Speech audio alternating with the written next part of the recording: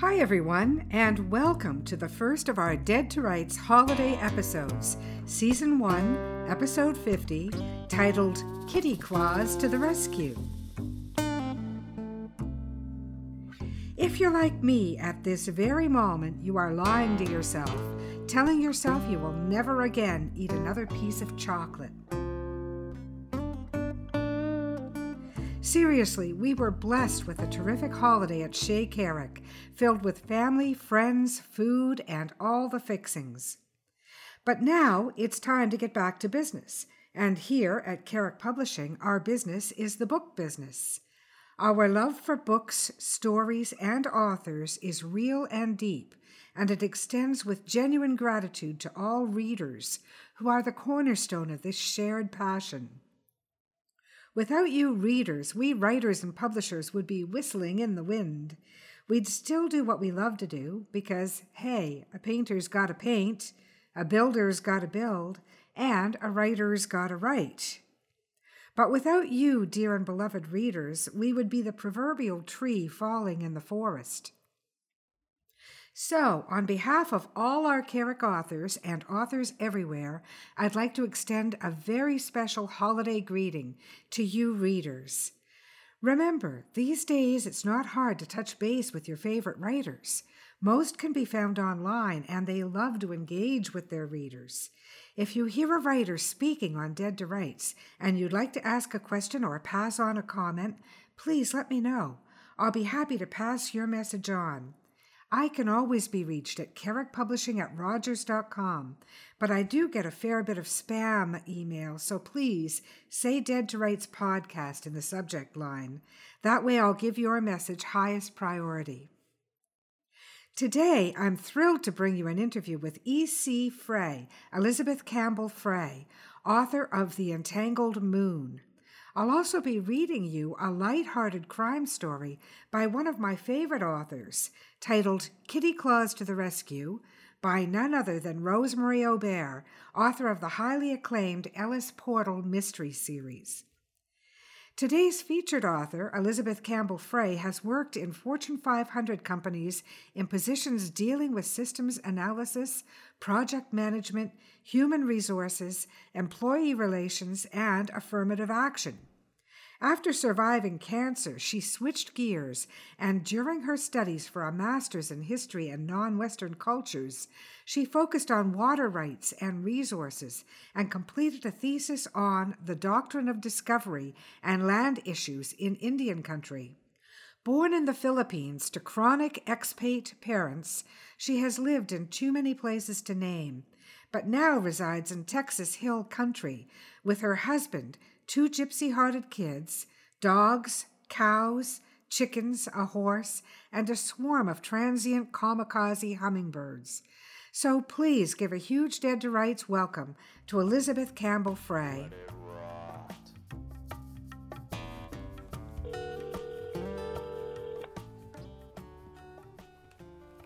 Hello?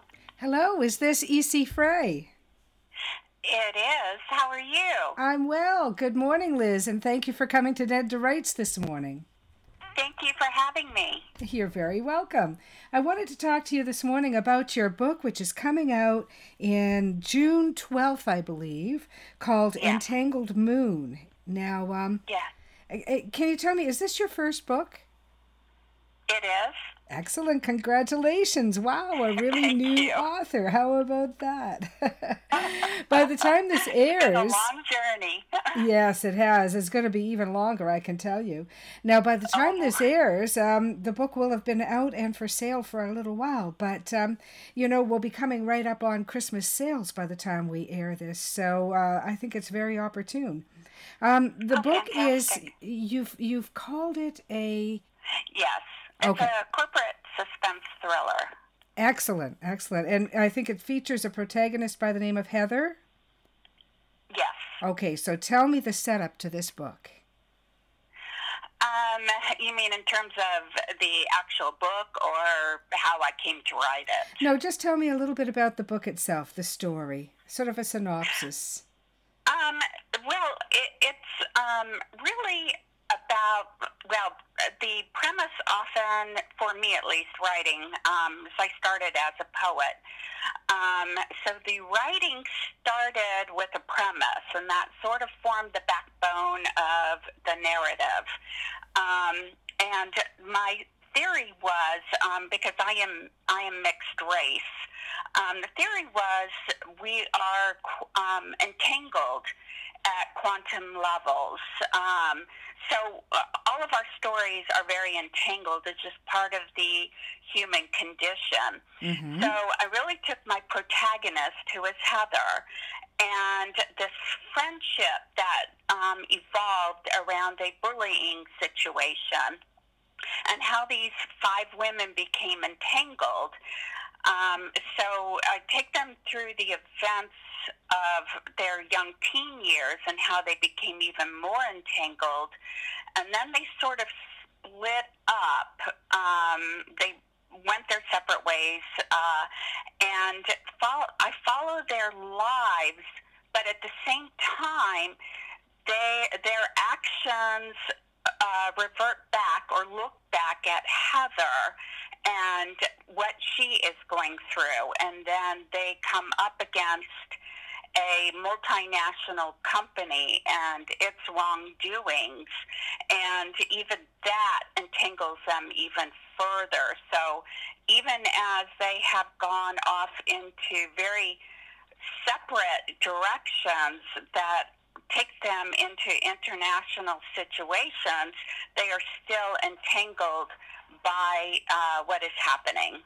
Okay. And I think that the book touches on things like environmental crimes and things of that nature as well, doesn't it?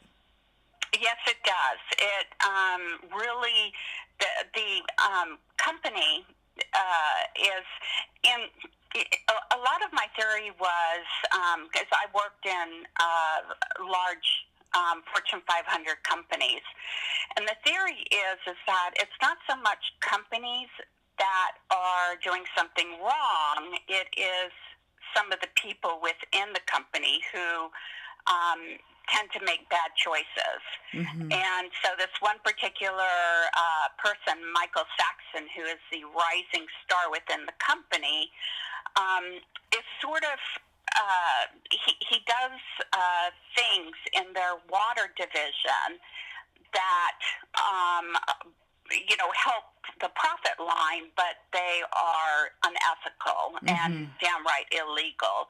And so it is in the water division that I really deal with water issues.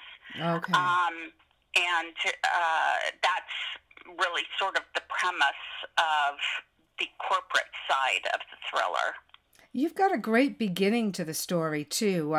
It really does grab you. It's very intriguing. Can you tell me, how did you come up with the beginning of the story? Because new writers like yourself, they really struggle with the beginning. And I know that you're not really a new writer because you have a background in poetry, but new novel writers often struggle with the beginnings because we know that they have to be very powerful.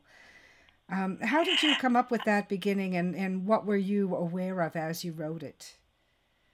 Well, this is a funny story because I was sort of horrified when I wrote it. And I really struggled with writing it, and I've talked a lot about it because it is a rape and murder scene. And that was really difficult for me to write.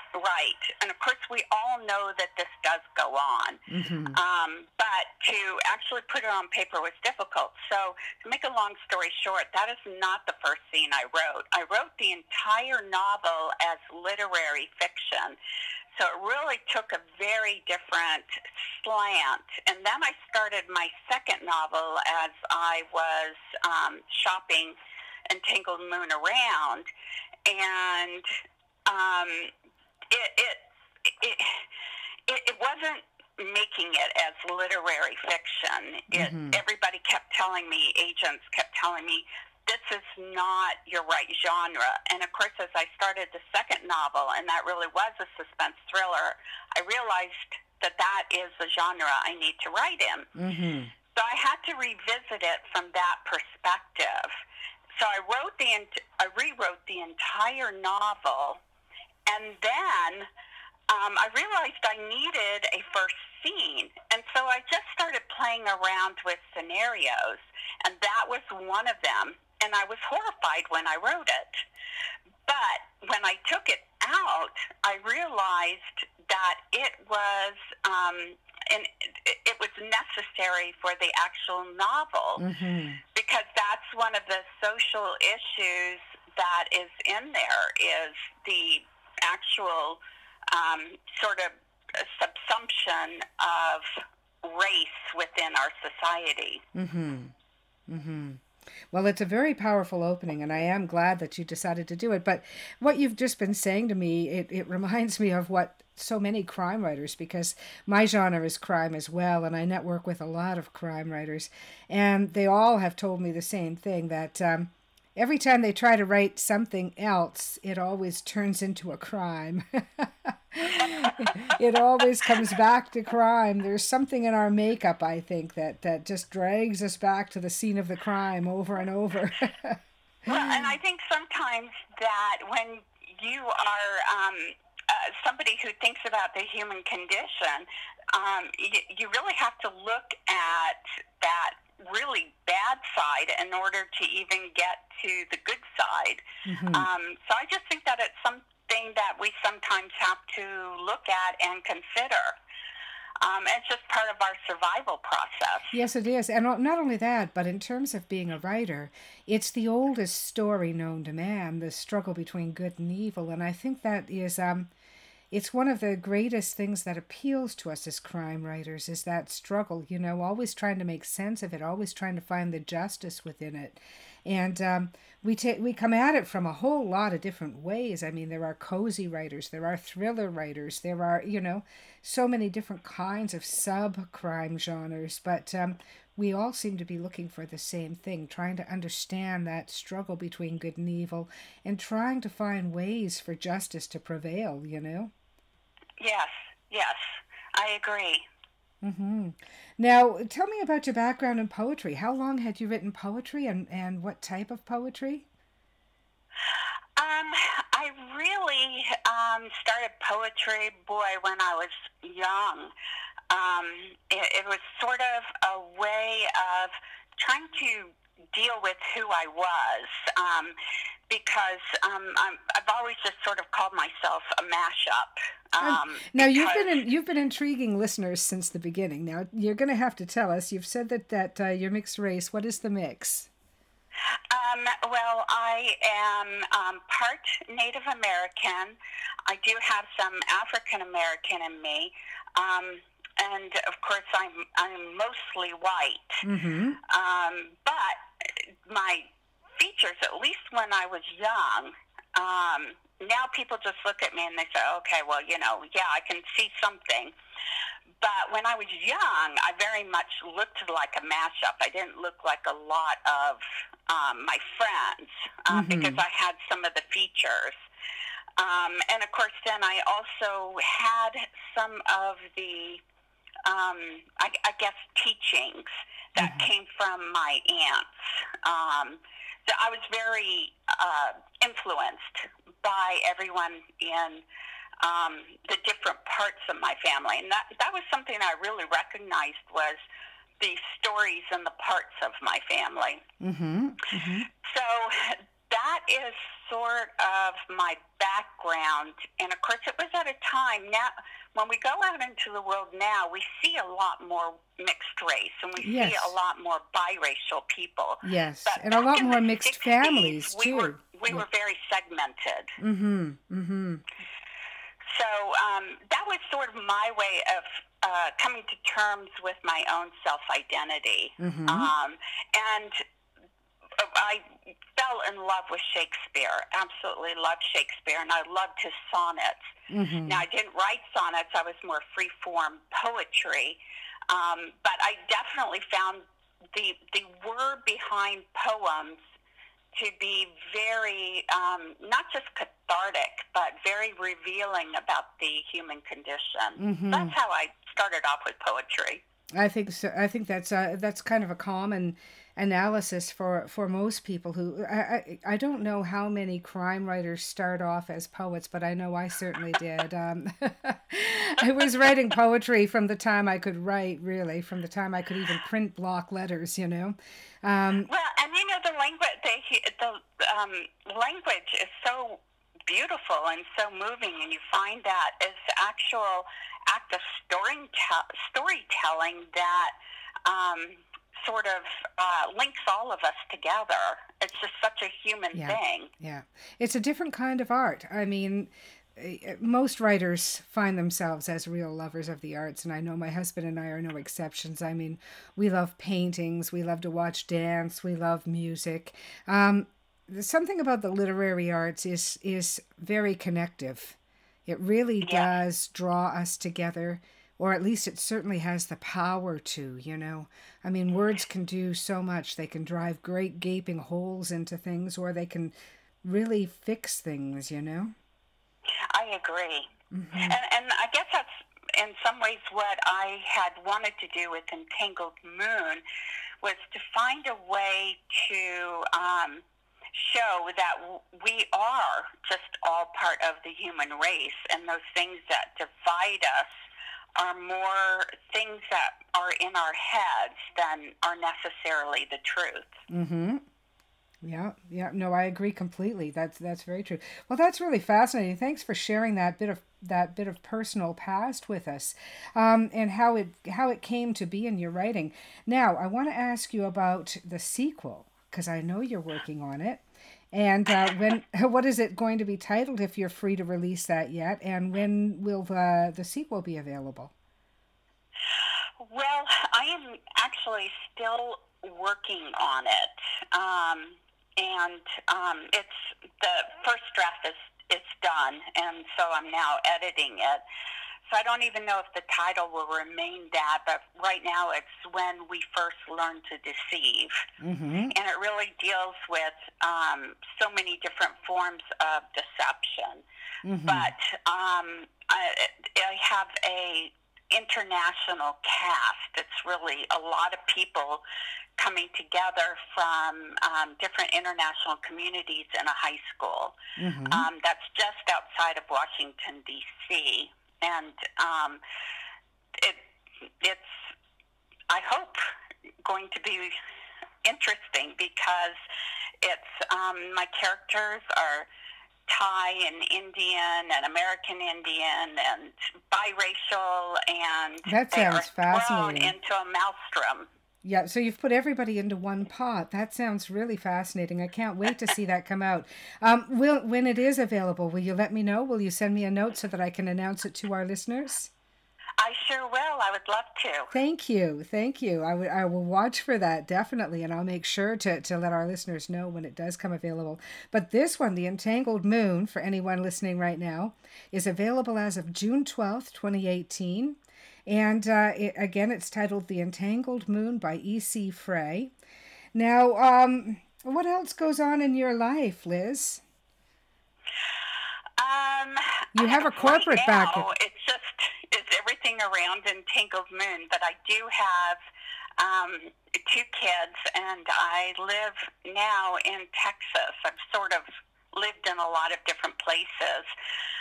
This is where I've set down my roots for now, and I'm just enjoying the natural world around me and watching my kids become these incredible people that they always have been, but they're just becoming even more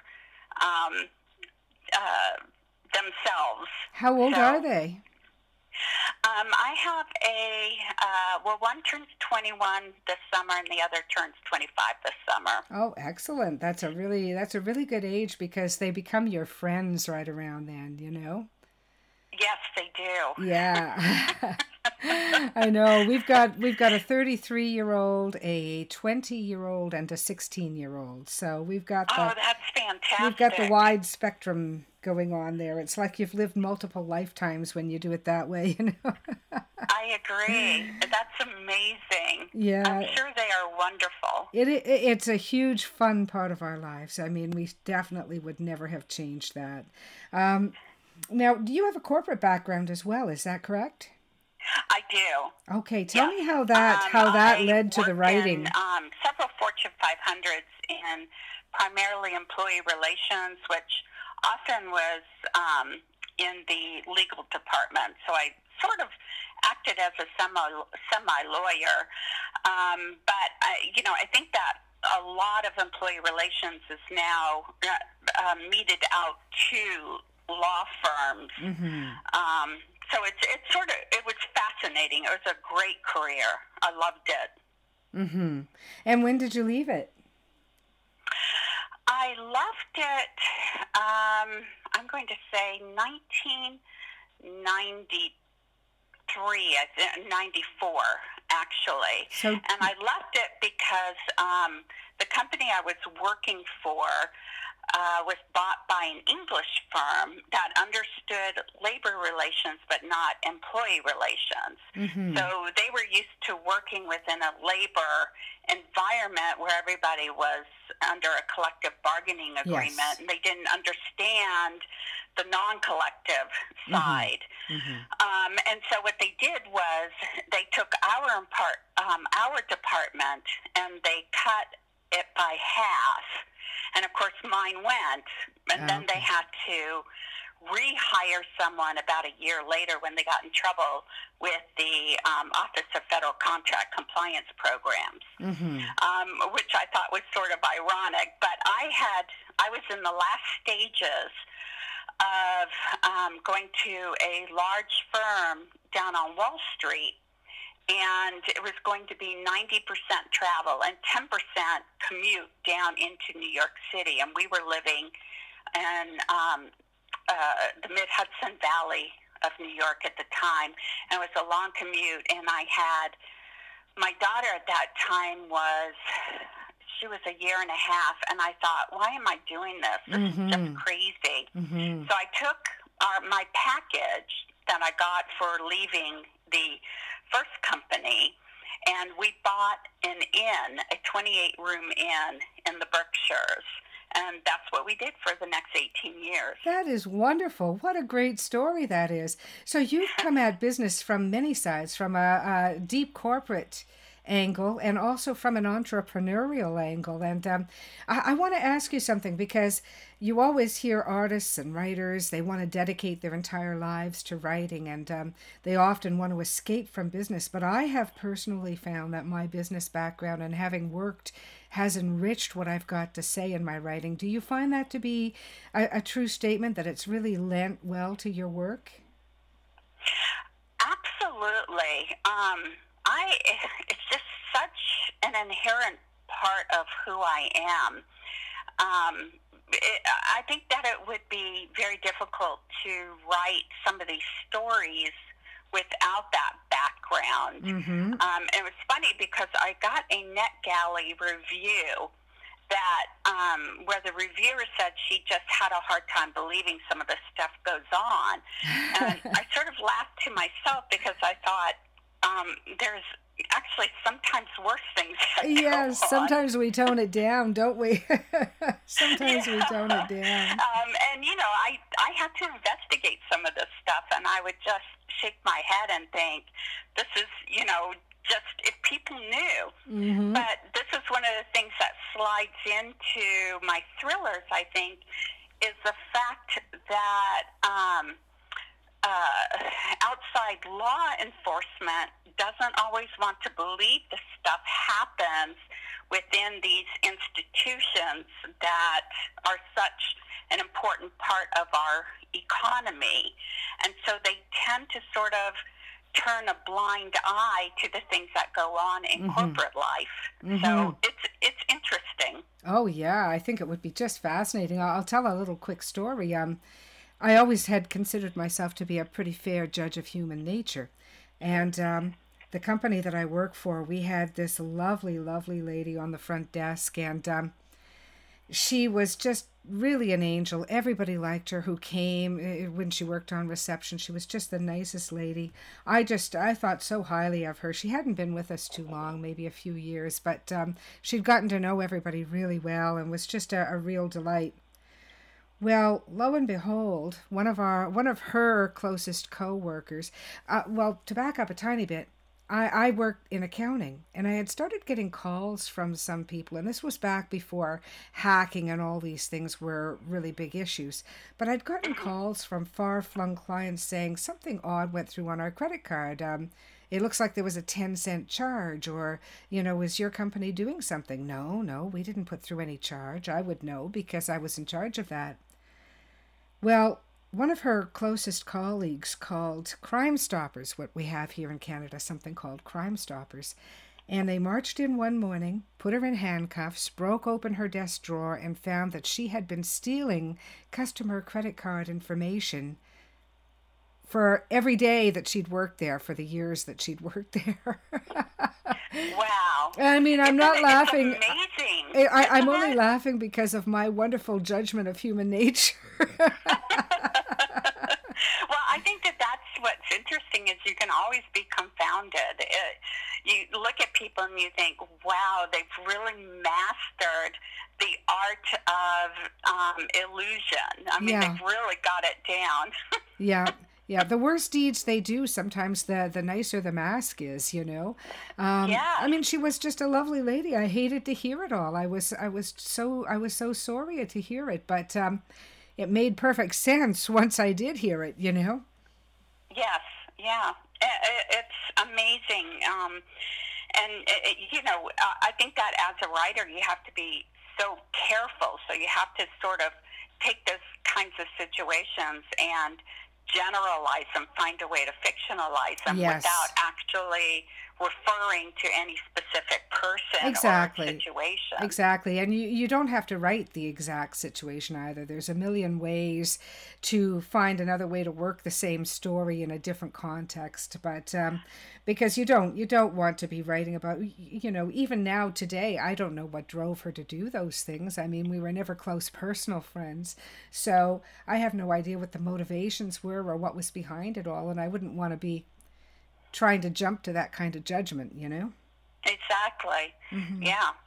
And sometimes, it is a deep, deep trauma that, gets projected out into the greater world. And you realize that you almost have to have some empathy for the person. And I think that's the thing when you deal with crimes is finding empathy for that person, for their backstory. So that's the other thing is really coming up with that backstory.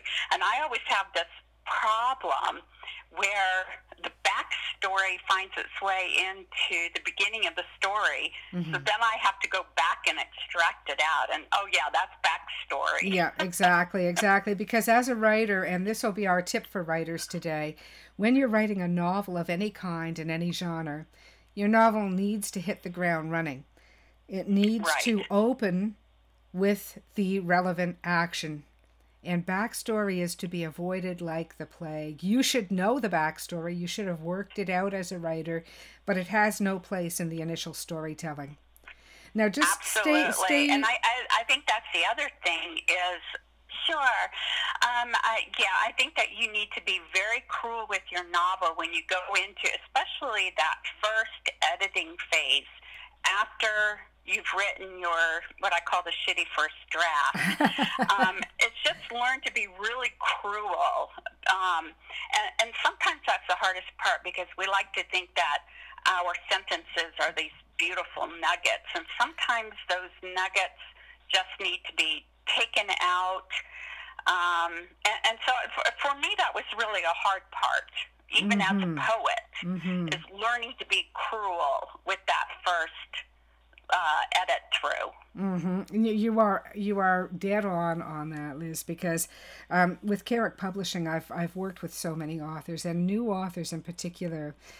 They do come at it, and I know I did the same thing. They come at the whole thing with the approach that their words are dripping with gold, Yes. And you can't question the validity, and it's all subjective and all that. And all that's true. However, if you want a reader to have any interest in what you're writing, you'll come at it a little bit differently. I agree. Yes. Yeah. Well, that's been just fascinating hearing about that, and how your corporate past came into the working as well.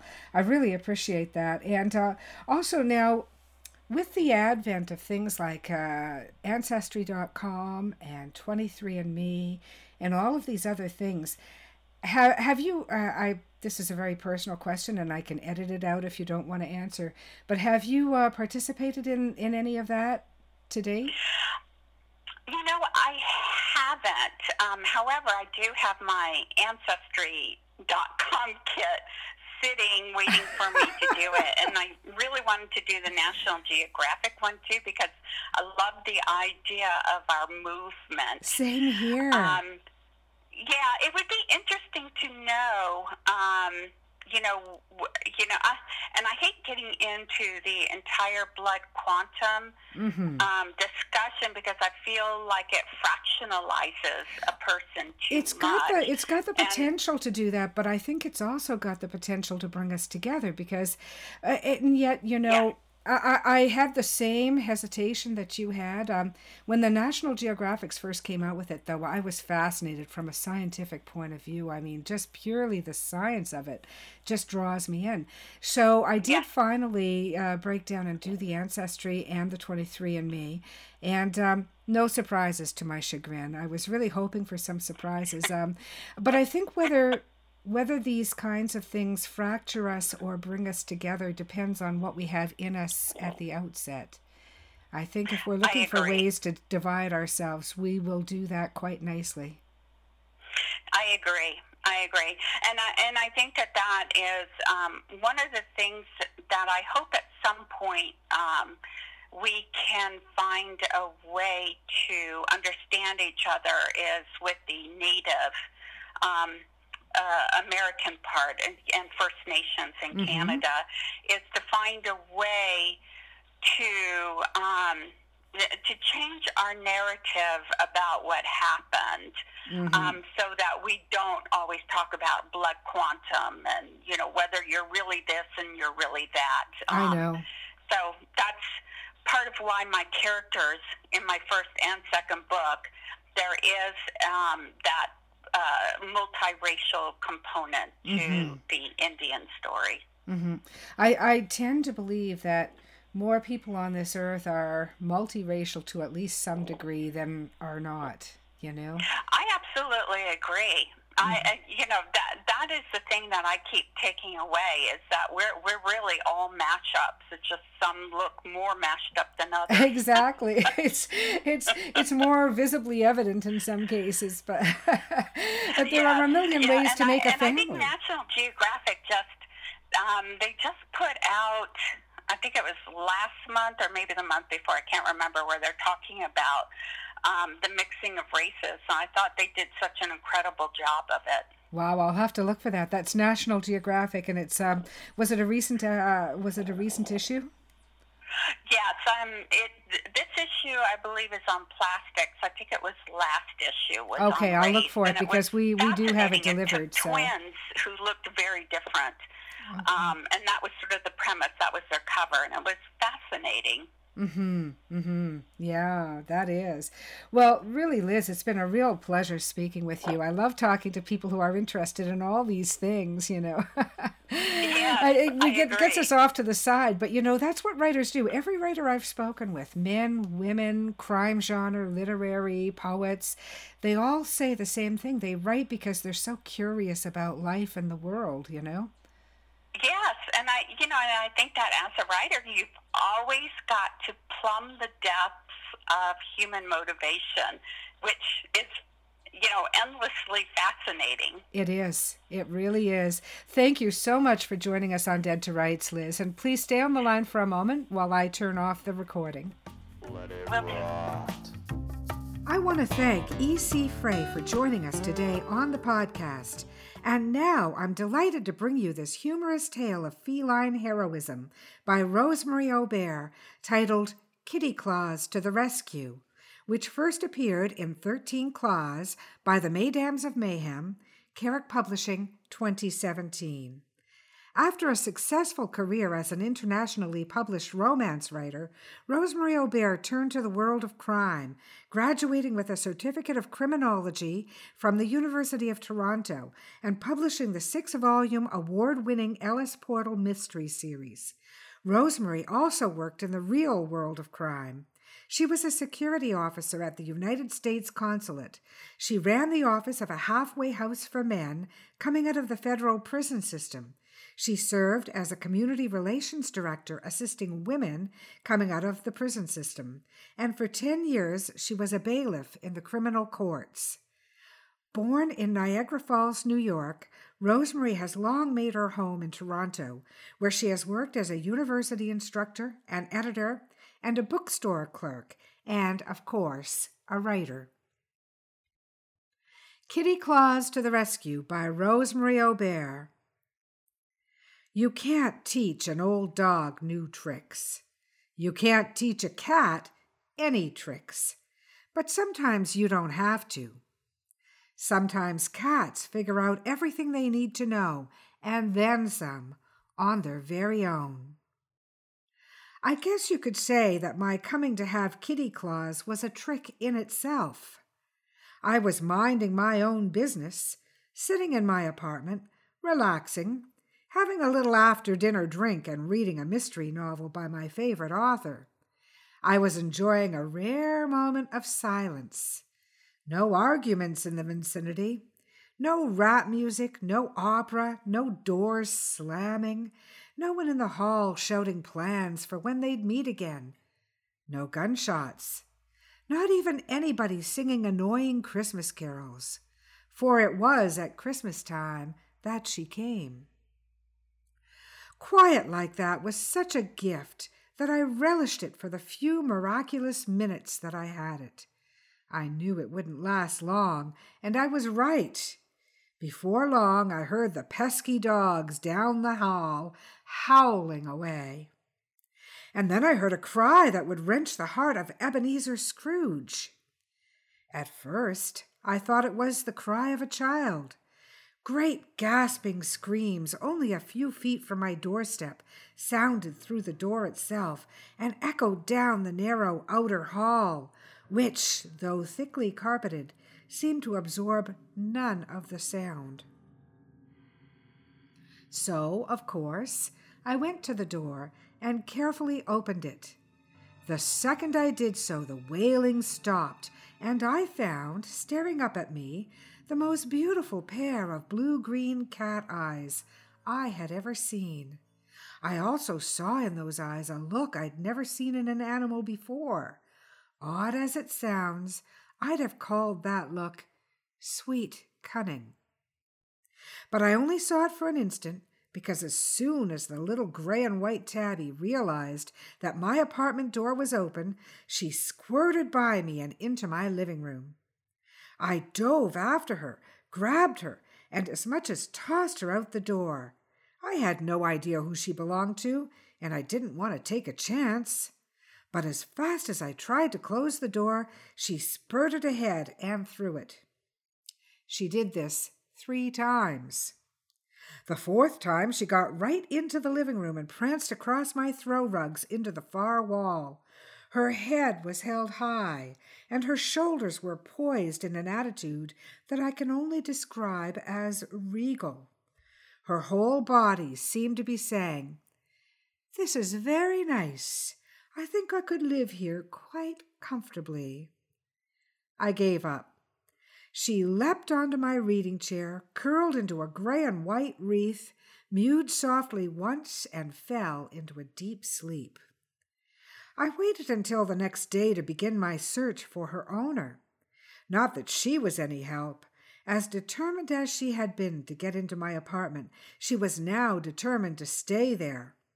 At first I figured she'd be eager to get back to her own home and her own people, but she would have none of it. She wouldn't go anywhere near the door, let alone out of it. So I had to search without her help. I knocked on every apartment door on our floor, even the doors of people to whom I usually gave wide berth. I put notices in the elevators, in the mail room, in the laundry room. I even took her picture and posted it on Facebook and on the phone poles near our place. Facebook was a big mistake, of course. It took me about 4 minutes to realize that it was a stupid idea for me to try and use it to find Kitty's legitimate owner. I got a bunch of screwy replies, including one from a whole lot of people who posted pictures of cats that seemed to fit Kitty's description, but actually looked nothing like her. I thought I was being careful not to give too much information about where I lived, but I wasn't sure I had been 100% successful, nor was I certain that I had deleted my message once I changed my mind about it. I also had a few people from the neighborhood show up at the door. I couldn't believe how stupid I'd been to advertise the way I had. But, fortunately, after about 3 days, nobody seemed interested in claiming Kitty. Yes, fortunately, because I soon realized I wanted her for my own. She was cute, she was cuddly, and best of all, she was clever. She had a lot of tricks. Whenever I spoke on the phone, she sat beside me and made little mewing noises that sounded as though she were taking part in the conversation. She also liked to sing. Of course, it wasn't real singing, but if I had music, especially a song with words on the stereo, she seemed to croon along. Soon I'd made a really comfy bed for her. It was a big basket that I'd found in a second-hand furniture store in my neighborhood. I added a pillow from my own bed and topped the whole thing off with a nice soft white blanket beneath 2 fluffy towels that I'd been saving in case guests ever came, which they never did. Kitty seemed to love lying on this and mewing gently before she took her morning nap, her afternoon nap, her just before bed for the night nap. You'd think she likes nothing except to sleep, but that soon proved not to be the case. She had other activities to occupy her time, anything round that she could get her paws on, an orange in a basket on the table, a ball of fluff from a blanket or a sweater, even a walnut became a sort of cat soccer ball to be kicked across the floor or out from any nook in which it got caught. Her dexterity, if you could use that word for a creature without fingers, was remarkable. She seemed able to lift things, to push and to pull. One of her favorite games was to get hold of some small piece of my clothing, drag it from the bedroom or the laundry basket, and hide it between a couple of the layers of her bed in the living room. She seemed to favor long, silky things, pantyhose, scarves, fabric belts. I was getting used to Kitty, to her tricks, to her warmth, to her affection, to her determination to be near me, or else to be sleeping peacefully in the little bed I had made for her, that I almost forgot how she had come to me, how she wasn't really mine. So when the pounding knock blasted my door, I had completely forgotten what it probably meant. There was violence in that knock, but no more than I had heard plenty of times from neighbors who'd had a couple too many and didn't realize that my door wasn't their door, from others who thought my music was too loud, from impatient couriers, from the landlord when he had something to demand and was afraid that a tenant was sleeping or hard of hearing or didn't want to hear whatever he had to say. I didn't open the door automatically. Of course I didn't. I walked to the door. I looked out the peephole. At first it looked as though no one were there. Then I realized that the knocker was so impatient that he was shifting from foot to foot, in and out of the range of the viewer. I waited until I could get a good look at whoever it was. I didn't have to wait long until I saw that it was my neighbor from several apartments down the hall. I'd never had much to do with him, partly because he kept to himself, and partly because he seemed an unkempt and unpleasant sort of person. Not one that I'd really consider a neighbor, just a fellow occupant of our apartment building. Nonetheless, he wasn't somebody I would ordinarily ignore. It took me a minute to unlatch the door. Again, I could sense that impatient shifting from foot to foot, and the second the latch came loose, the door swung open with a violence that nearly knocked me off my feet. "Give her to me! Give me my damn cat!" I was shocked, but not as shocked as Kitty Claus. She was still and silent for a moment. Then she ran toward him, first hissing, then stopping dead a few feet in front of him. She opened her mouth, and she started the same awful crying and yelling that she'd been doing the day I found her. "Quiet, Kitty," I said, but clearly she didn't hear me. She screamed and screamed. The neighbor's face grew red and his breathing quickened. "Give me the damn cat, you bitch," he shouted, and lunged toward me. As I stepped back to get away, I was afraid I'd trip over the rug at my feet or even over Kitty, but she suddenly stopped yelling and ran through the apartment toward the bedroom. The infuriated neighbor pushed me hard. I fell backward onto the couch and couldn't get up fast enough to stop him from heading after her. When I got there, Kitty was standing near the closet, and the man looked as though he were about to make a grab for her. Without thinking, I made a grab for him. That's when I saw he was holding a knife. "Get back, you bitch!" All I could think of was Kitty. I dove for her. She wasn't screaming any more. She was perfectly silent. The reason she couldn't make a sound was that she had one of my scarves in her mouth. It was a pretty one of my favorites.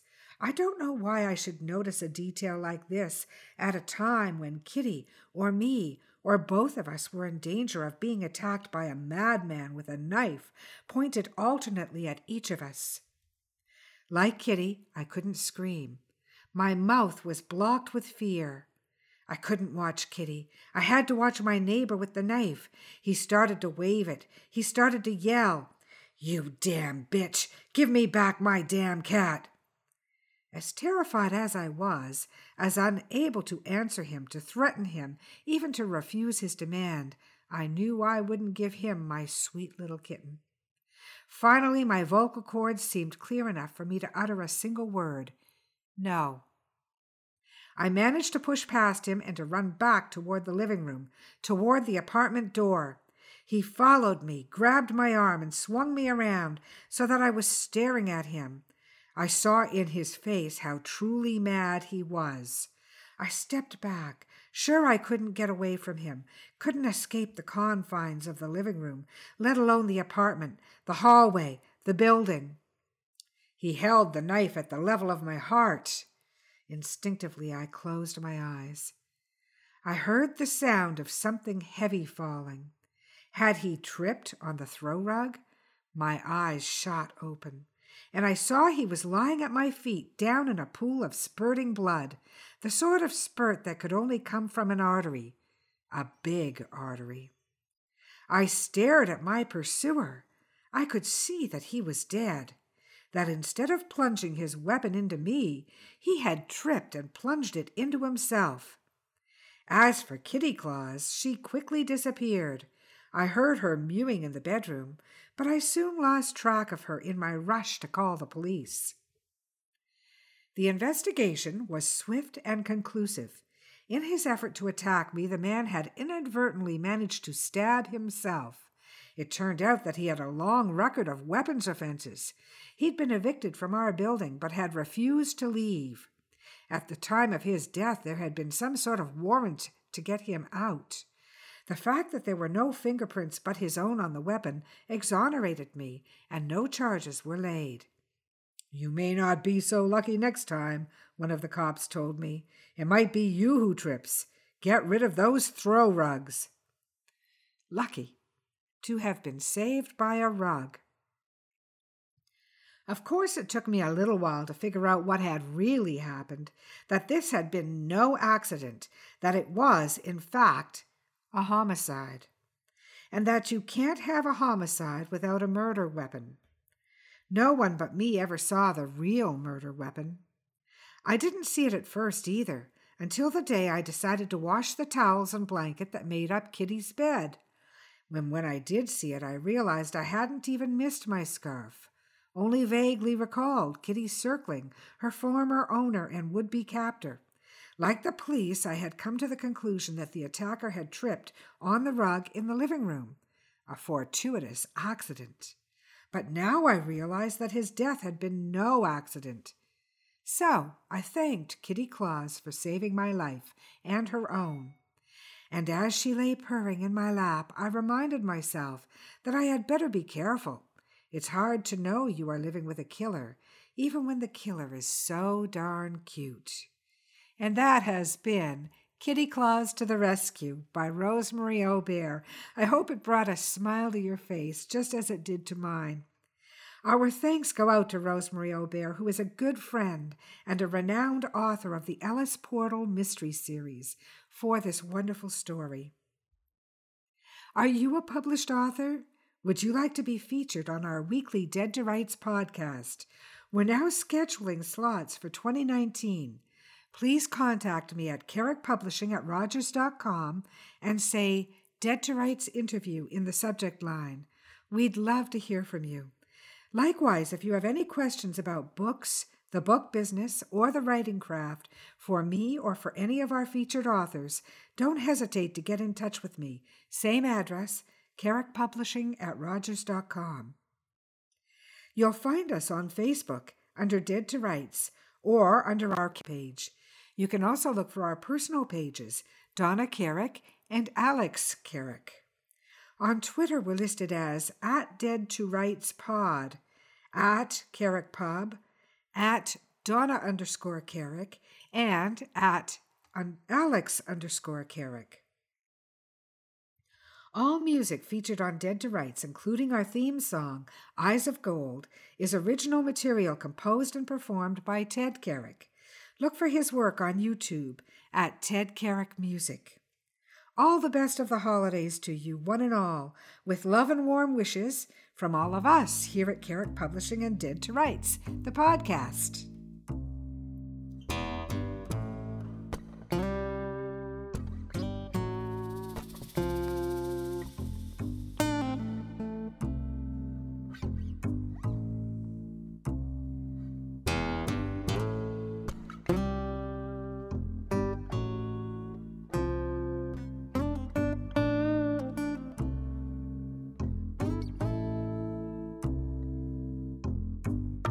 A dusty road, a man alone. His vital signs go on hold. And I don't know what you've been told, but the years have turned my eyes gold.